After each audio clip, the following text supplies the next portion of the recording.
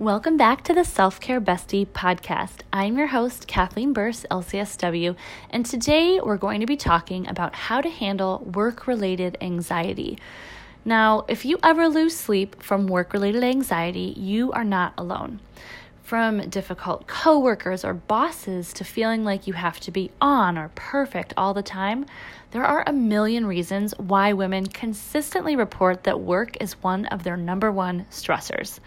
The good news is there are definitely things you can do to reduce your work-related anxiety, and I'm sharing several with you in this podcast episode today. So if you are ready to reduce your anxious feels, let's go ahead and do this thing. All right, number one, relieve work-related anxiety by journaling and or talking about it. Try some free journaling to get your feelings onto paper. So many times, that's all it takes for you to get to the root of what's really bothering you at work. And once you know the why behind whatever it is that's upsetting you, you'll likely find that it A, upsets you much less, and B, that you can make a plan to help you deal with said anxiety. Because the truth of the matter is, anxiety isn't something that you can ever fully prevent. Intrusive thoughts will come and go, and that's okay.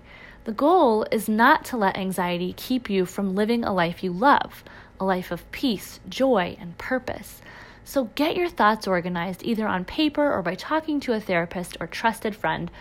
I would definitely caution you against talking to too many coworkers about work-related anxiety. In my experience, it just doesn't usually end well. Also, it's much better to talk things through with someone objective, someone who isn't a part of the office politics. Number two, relieve work-related anxiety by having a plan.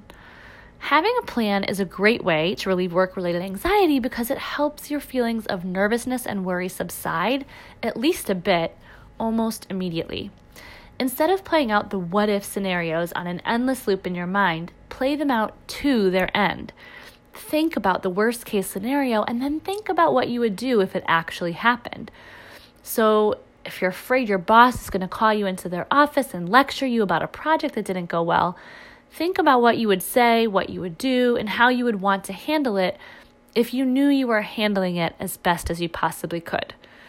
Try not to ruminate on it, although I know it's difficult, but it's definitely not helpful. But if you should find yourself in the endless loop situation, simply notice and remind yourself that you already have a plan for that. Then return to the present moment. Rinse and repeat as often as necessary.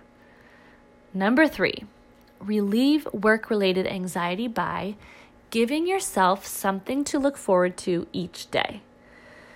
So you may have heard it said that every day might not be good, but there is something good in every day. And I believe this is just as true for work days as it is on the weekends. So can you set the intention at the outset of your workday to look for the good?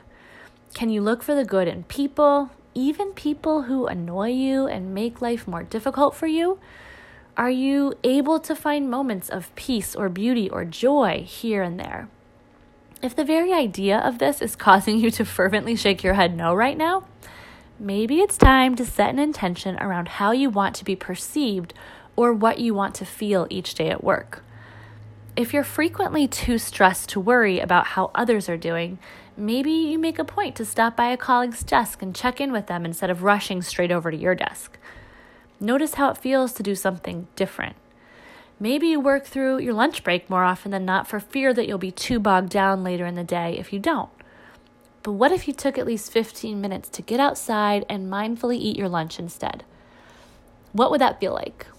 Often we imagine it will make things worse for us, but the reality is just the opposite is true.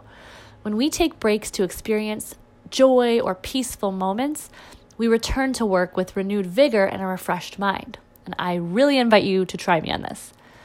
Okay, last but not least, relieve work-related anxiety by planning a vacation. Vacation.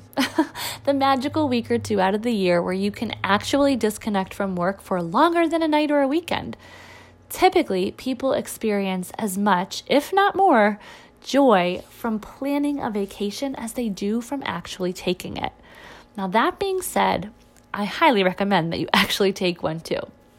if you know you have a time when you'll get a respite from the stresses of work-related anxiety, you'll be much better equipped to deal with those that occur on a day-to-day basis. This is essentially taking the last suggestion before this and running with it. And the bottom line is this: we need things to look forward to. Vacations are fun, relaxing time away with our favorite people. And honestly, for me, that's self-care in the best possible form. Okay, I would love to know, what are your biggest sources of work-related anxiety? And if you have any suggestions for how to relieve it, I would also love to know that. You can find me on Instagram at self_care_bestie. And you can email me anytime at cbearse_counseling@gmail.com. And I encourage you to check out my website, selfcarebestie.com, where you can find my free anxiety relief e-course. So over the course of 5 days, I share the exact strategies I share with clients in my office to deal with work-related anxiety or any type of anxiety, including panic attacks. I'm here for you guys. I hope you have an amazing week.